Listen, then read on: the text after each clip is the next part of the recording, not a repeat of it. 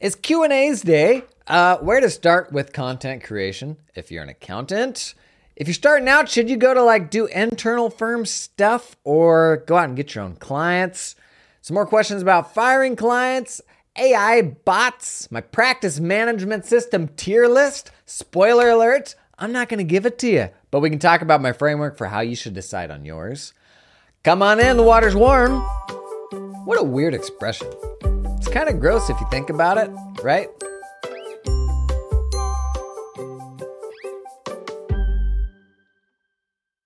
I just made the thumbnail for this episode.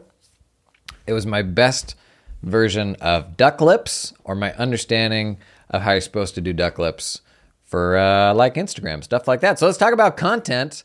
Where to get started with content creation if you are an accountant. Buddy, let me tell you, you are already overthinking it. That's just how this stuff goes. We plan, especially accountants, and we're like, well, what if this ultimately isn't the niche that I want to pursue? And all these 200 IQ things when you still suck at it because you haven't started it.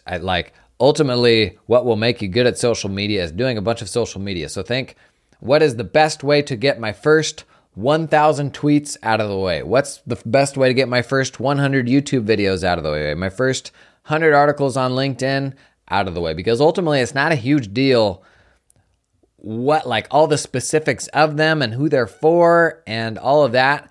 Because when you start something new, you're just going to be really bad at it. And I've said this before, but it's really hard not to fixate on all of the exceptional people who are in our algorithms that are the best of the best and have been honing their craft for years, and that's the only reason you even see them in your algorithm. And we see the quality of what we produce through that lens, and we're like, oh, geez, I'm really bad at this. When, man, nobody was watching my videos in the beginning. You didn't see any of my stuff when it was really bad. You didn't know who I was. But, the best is one of those things where the best time to start was yesterday, and the second best time to start is today. So if you believe in what we've been talking a lot about, and I recently did a main channel video about that, your luck surface area has a huge impact on the progression of your career, then you need to be online. You need to be engaging consistently, not with earth-shattering thoughts, just being involved in the conversation that's already there and sort of sharing your own journey along the way. So much to be gained by it. It's literally what my entire career stemmed from now was a whole bunch of lucky things happening that I could have never foreseen. I still feel like an accountant, but I'm doing podcasts and videos and stuff like that. 3 years ago, I'd never done any of that stuff. So you never know what silly direction things are going to take you in. But putting yourself out there is step one. Otherwise, the world doesn't know that you exist and you're not experimenting to find what you love. So where to start with content? Just get started. I talked about this a bit on that show we did with Hector Garcia, publishing under your name personally or under a brand's name. I think it is really, really hard to build a brand social presence. Think about the things that you follow and what the percentages of brands versus of people. For me, it's 99 people for every one brand. I don't think you're really stacking the deck in your favor, especially early on if you try to do it through the lens of a brand, because ultimately people only care about people. And if they are interested in your brand, it's probably because they know that you're behind it and they're interested in you. So just be you. It is okay to be you. I don't think you are anchoring yourself to this forever commitment if your goal is to then convert people to be your customer based on your identity. I don't think that necessarily means that you're going to be the one hand-holding them. My accountant community is a great example. We've got over 300 firms in there, and that is not an access to Jason community. It's a peer networking community. It's a group of people who this sort of thing resonates with, and so you come in from day one and you have a whole bunch in common with a lot of other people to do what you do.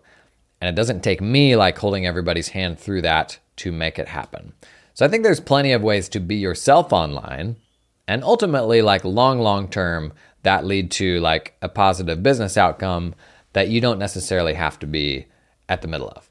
But just start. You're going to be bad at it. Don't overthink it. Just start. Make it as easy as possible for you to do that thing consistently. Okay, Herman chucked this into a YouTube comment. When it comes to client firing, and we talked about how, like, my approach is to just have an annual cadence where clients know every year you decide who you're letting go of and who you're going to re-engage with. It depersonalizes firing clients. If you haven't heard that episode, that's like the best hiring advice I'd ever heard. The question from Herman specifically is, do I recommend firing clients before you reprice all of your clients, or do that like kind of, I guess, after you reprice all of your clients and figure out what you're doing going forward? I fire clients before any repricing. I think a trap there is, and a lot of us have seen this happen in the wild, where you keep a client because they're willing to pay X. But at the end of the day, like, there's just, like, that's a slippery slope. I don't know that there's any price. Clients shouldn't be able to buy their way out of being an asshole. And that can go especially sideways when they know that they're paying top dollar, and it actually fuels that a-hole fire even more. It actually enables them. It's one reason why I'm not a huge fan of, like, rush fees for getting a tax return done quickly. Because if they pay extra, they're like doubly entitled. Like, now you need to get it done because I gave you extra money to get it done. I think it was Adam Shea that told me about this and their experience trying that, and it kind of backfired. But no, like, there is no price for ultimately your team's patience and your own kind of longevity and all that. So I make those firing decisions generally repricing aside. Now, I shared in that YouTube, like, pricing, like, that it is a factor in the formula of how I make those decisions, but it's not a very big one. And I actually want to avoid I generally want to avoid the profitability factor impacting who I'm going to let go and not let go. It is really easy to get lulled into, like, oh, that's going to be this much money or this much profit, when all of the reasons that you want to get rid of them are not profit motivated. So I try to separate those two things. Other question was, do I have a list of, like, set criteria, or do I go more by gut? So I think in that video I outlined phone pickup ability for me. That is, am I excited to talk to them or not if they call me? Phone pickup ability for my team, because if I get on with somebody but then they're a pain in the butt to my team, that's just as important, if not more important. Like, profitability, and then does this client ultimately align with the direction that we're going? In a perfect world, I would get explicit about those 4 things, and we would have like a actual yardstick for each of those and then weight them all.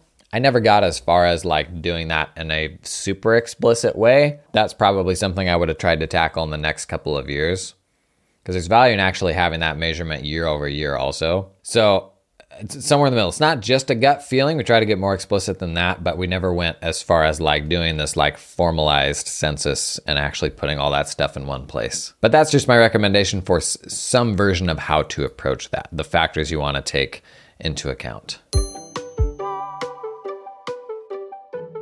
Hey, this episode is sponsored in part by Canopy, the practice management system. Canopy unlocks the firm that you always wanted. Think about it. Close your eyes, lean back in that chair. What is the firm that you always wanted? Oh, wait. Canopy unlocks it. And they do this by unclunking accounting firms with an end-to-end solution that makes your tech stack feel a little less stacky, because it's end-to-end. Putting our customers first with world-class user experience, support, education, and innovation rooted in customer feedback, working and working well, anywhere and for any size or type of firm, wherever you are now and wherever you're going. Multiplying your efforts so your practice requires less proverbial midnight oil.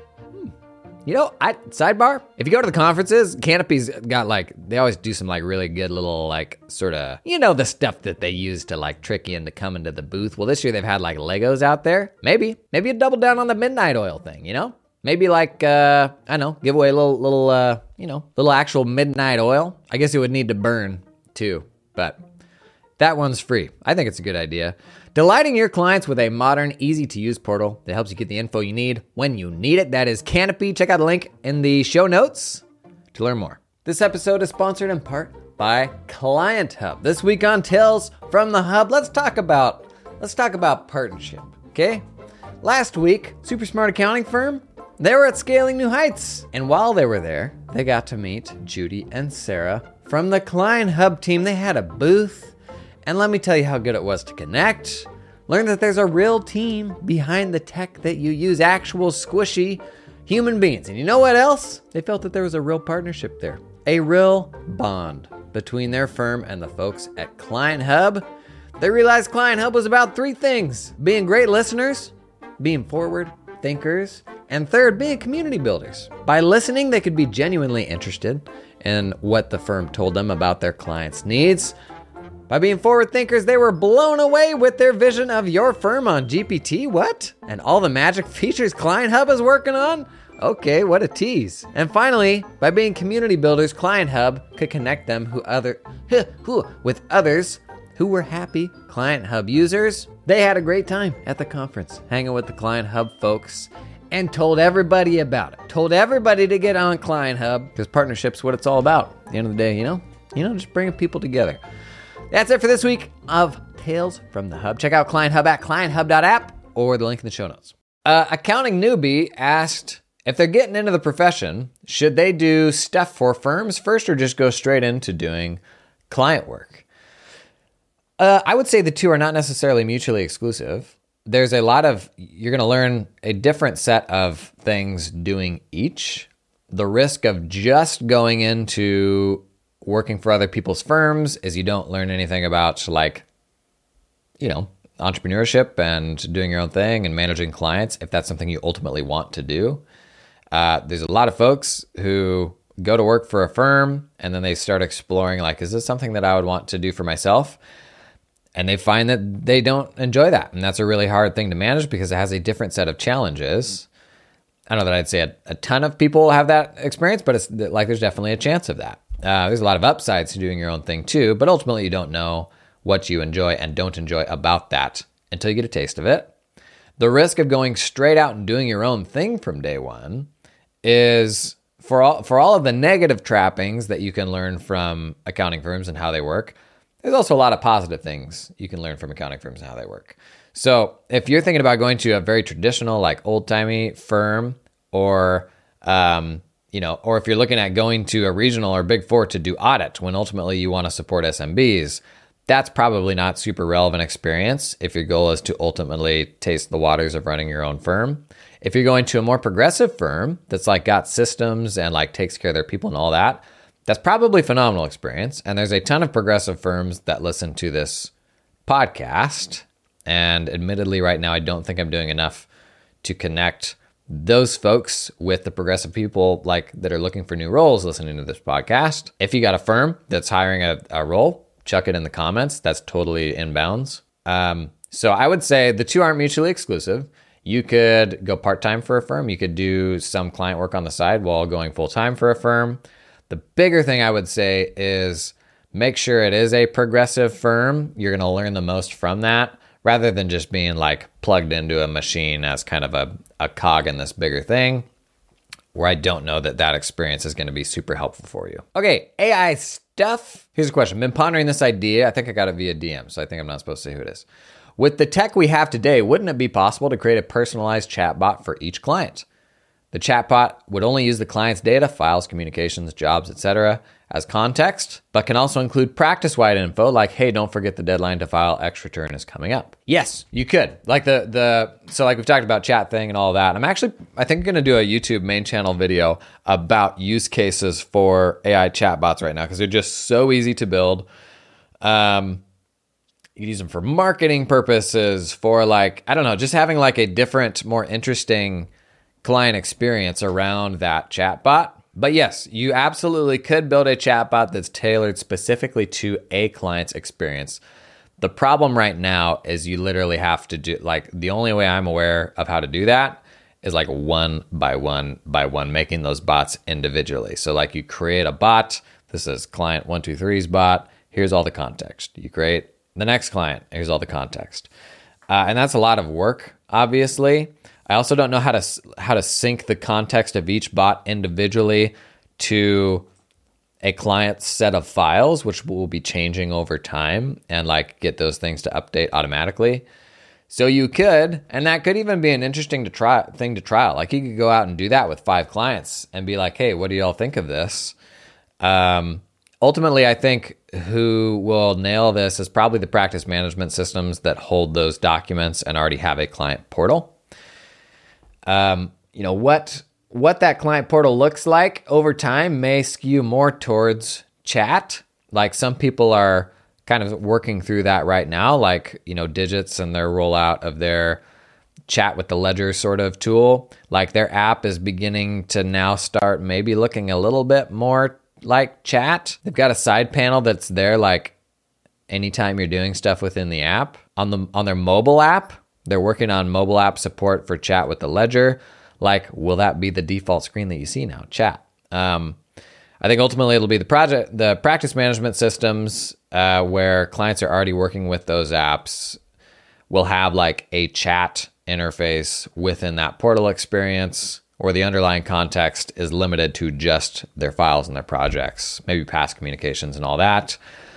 And they're the logical people to build that because they can update the context when the files change and the projects change and all that stuff. So yes, you could go out and build that stuff manually today. It's just going to be, to my knowledge, I haven't seen a system that will let you like automate the updating of all the underlying context. So it would be a bunch of work to manage. If you were to create a tier list of practice management solutions based on the client experience, how would you go about it? Would it be like ranking pizzas based on the amount of cheese? Or like judging a beauty pageant for robots? The reason I never give practice management system advice is I've tried to in the past, and then people load one up and they're like, what the heck is this? This is like the opposite of how I work. Accounting firms work in very, very different ways, more so than I think we realize. We just kind of like stumble into certain workflows, and some of them lend themselves well to certain types of apps, and some of them just don't. So it's really hard to give general practice management system advice, and I tell people, like, number one, if you're a firm 100 people or under, go to a cloud practice management system. Beyond that, it's really hard to find tools in the cloud practice management space yet that will support you well. So do that first, make it a cloud practice management system. Beyond that, you got to do your due diligence, find out the differences between them all and what's going to work best for you. Got a huge spectrum of cost these days, a huge spectrum of some early stage companies that are going to be much more receptive of feedback and turning around those changes quicker.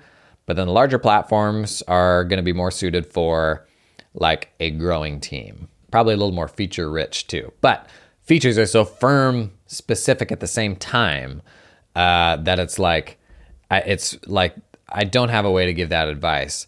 That being said, more abstractly, what would a tier list based on the customer experience look like? The one that we've talked about a lot that's a really big deal to me is requests and how you request information from clients. It's, to me, the number one productivity hack in an accounting firm that not enough people are leaning into yet is using machines to automate your requests for things and using your humans for all the other stuff.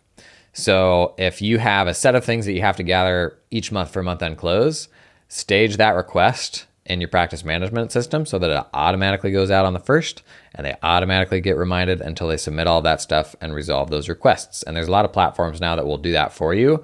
Requests have gotten a lot of investment from PMs in the last 2 years, which is great. And even on the tax side, if you think about the mountain of things that you need to request for tax returns, imagine that little army of robots getting cut loose on February 1st or something like that, and then automatically following up for every single detail until you have it all, so you don't have to touch it until the client has acknowledged they've gotten you all of those things. We just spend so much time figuring out what we have and what we don't have, and then sending the questions, and then following up on the questions, and then you come back to it 2 months later and you do the whole thing again from scratch. The biggest driver for me of what would make a practice management system S tier would be how well does that request system work? And there's a lot of other things that practice management systems do, but that is so key to the productive output of my accounting firm that one is that's for me probably the biggest feature that impacts the client experience when it comes to practice management systems. This episode is sponsored in part by Xero, because you know what? The Roadshow, gosh darn it, the Xero Roadshow Xero Roadshow Accelerate 2023. That is a freight train that is barreling right into your town, specifically if your town is Atlanta, Georgia. So they did Austin, July 27th, Atlanta, August 3rd, Los Angeles, August 17th. The Atlanta one is at the Georgia Aquarium. Whoa, like fish stuff. If you've never been to a Xero party, folks from Xero, they know how to throw a party. Roadshow is a great chance to meet other forward-thinking accounting practice runners, other folks using Xero, learn more about recent Xero product updates, even meet some folks from the app ecosystem. But if you've ever been to a Xero party, you know these people know how to put on an event, okay? Case in point, how many accounting things have you been at an aquarium? Sounds promising. I'll put a link in the show notes to go out and register. August 3rd, Atlanta, Georgia, at the Georgia Aquarium. Be there or be square. This episode is sponsored in part by the fine folks at Cloud Accountant Staffing. Do you hire accountants? Bless your little heart. Not the best part of the job, in my opinion. Not something I ever enjoyed. Well, listen, you can build your accounting dream team with talented offshore accountants in the Philippines that work 100% full-time for your firm. Their accountants aren't freelancing or contracting for multiple firms. They're all yours. They work exclusively for you and are incentivized to stay with you and your team long term. They're not going to get swiped. Cloud Accountant Staffing is 100% dedicated to the accounting industry and founded by a former accounting firm owner that understands your business, knows your pain points. They had to hire some accountants and they said, you know what? We're going to build our own pipeline in the Philippines. Going to pull in some super talented people and then open that up to other firms. Basically, that's the story. I've been talking a lot about staffing, building more resilient staffing pipelines for your firms. I had staff in the Philippines, totally red-pilled me to oh geez, we need to globalize the way that we get our work done. Check these folks out. Link in the show description, cloudaccountantstaffing.com.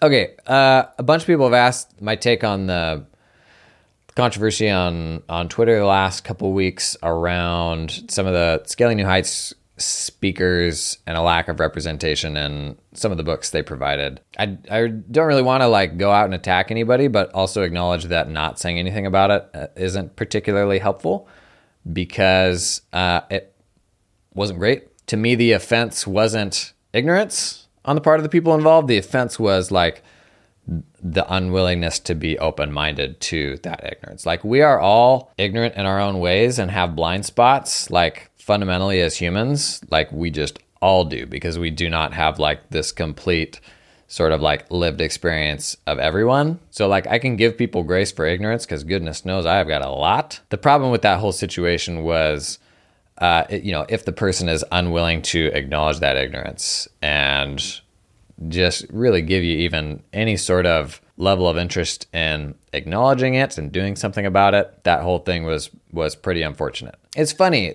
you hear so I'm mindful of this and what is now my business, and I really don't enjoy the label of being an influencer, but I don't know what else to assign to it. Thought leader, maybe. You see a lot of thought leadery types, maybe not a lot, but there's still a good number that are oh, it's such a risky business, and their biggest fear is being quote unquote canceled.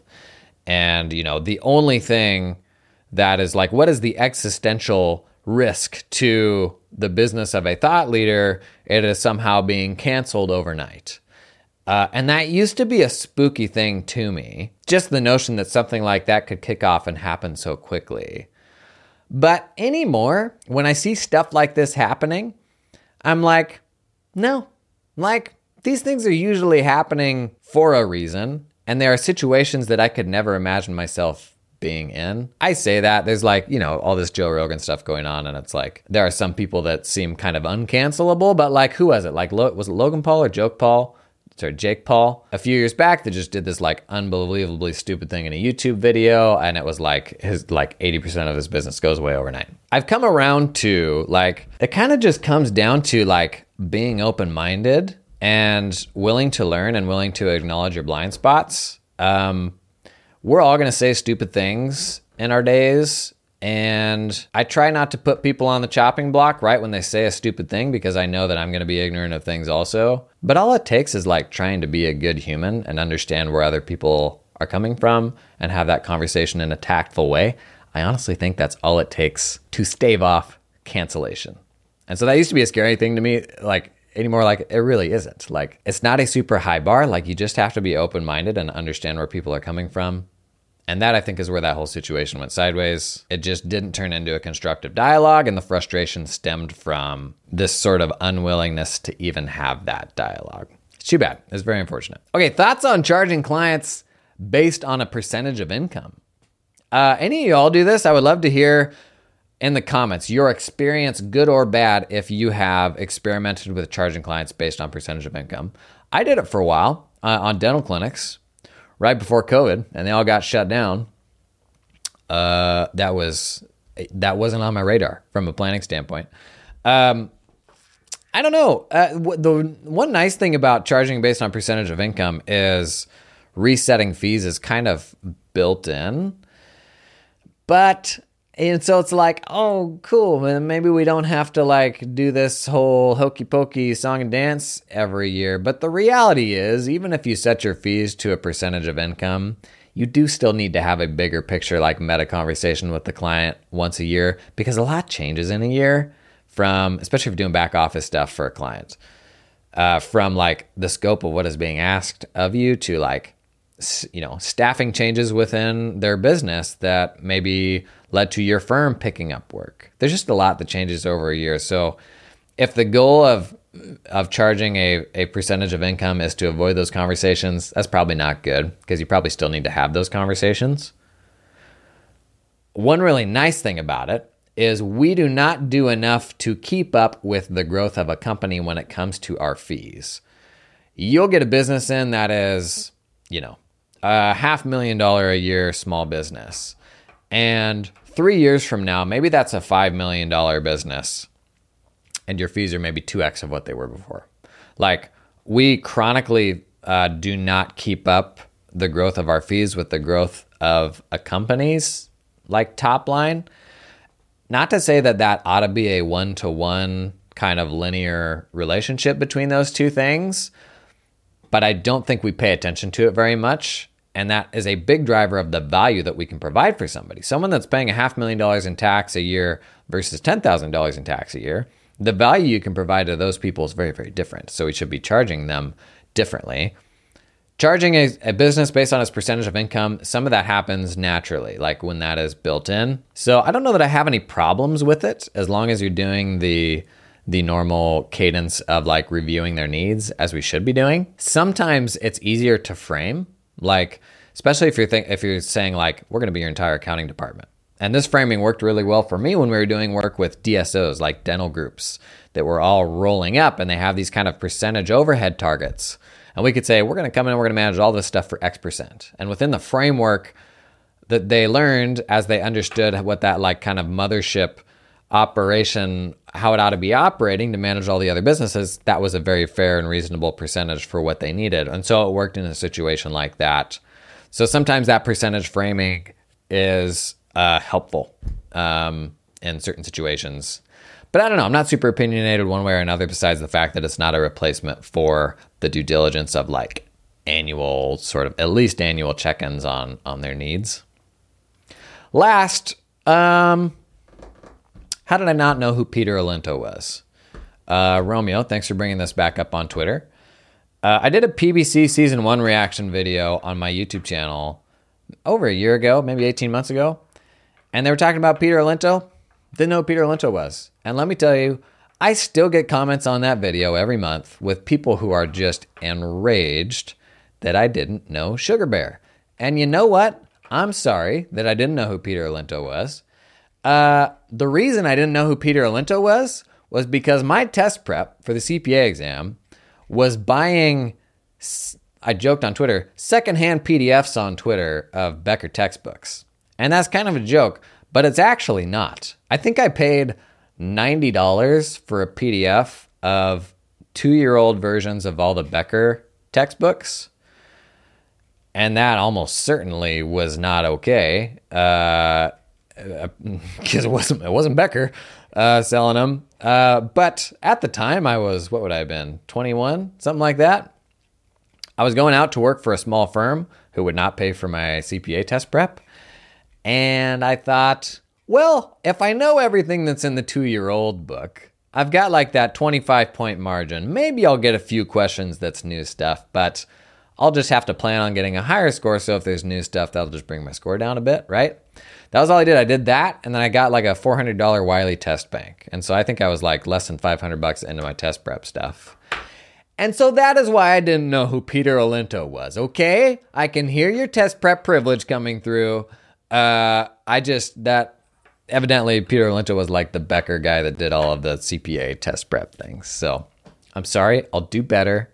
Oh my gosh, did the YouTube comments on that video set me straight? Anybody else who didn't know Peter Olinto here? Would love to hear from you. There's got to be a lot of us, right? Okay, that's it. That's all in jest. It's fun. Thanks for coming and hanging for Q&A Wednesday. Keep the questions coming. I'm getting behind. So like these are kind of like couple week old questions at this point. But keep those questions coming and I'll see you tomorrow.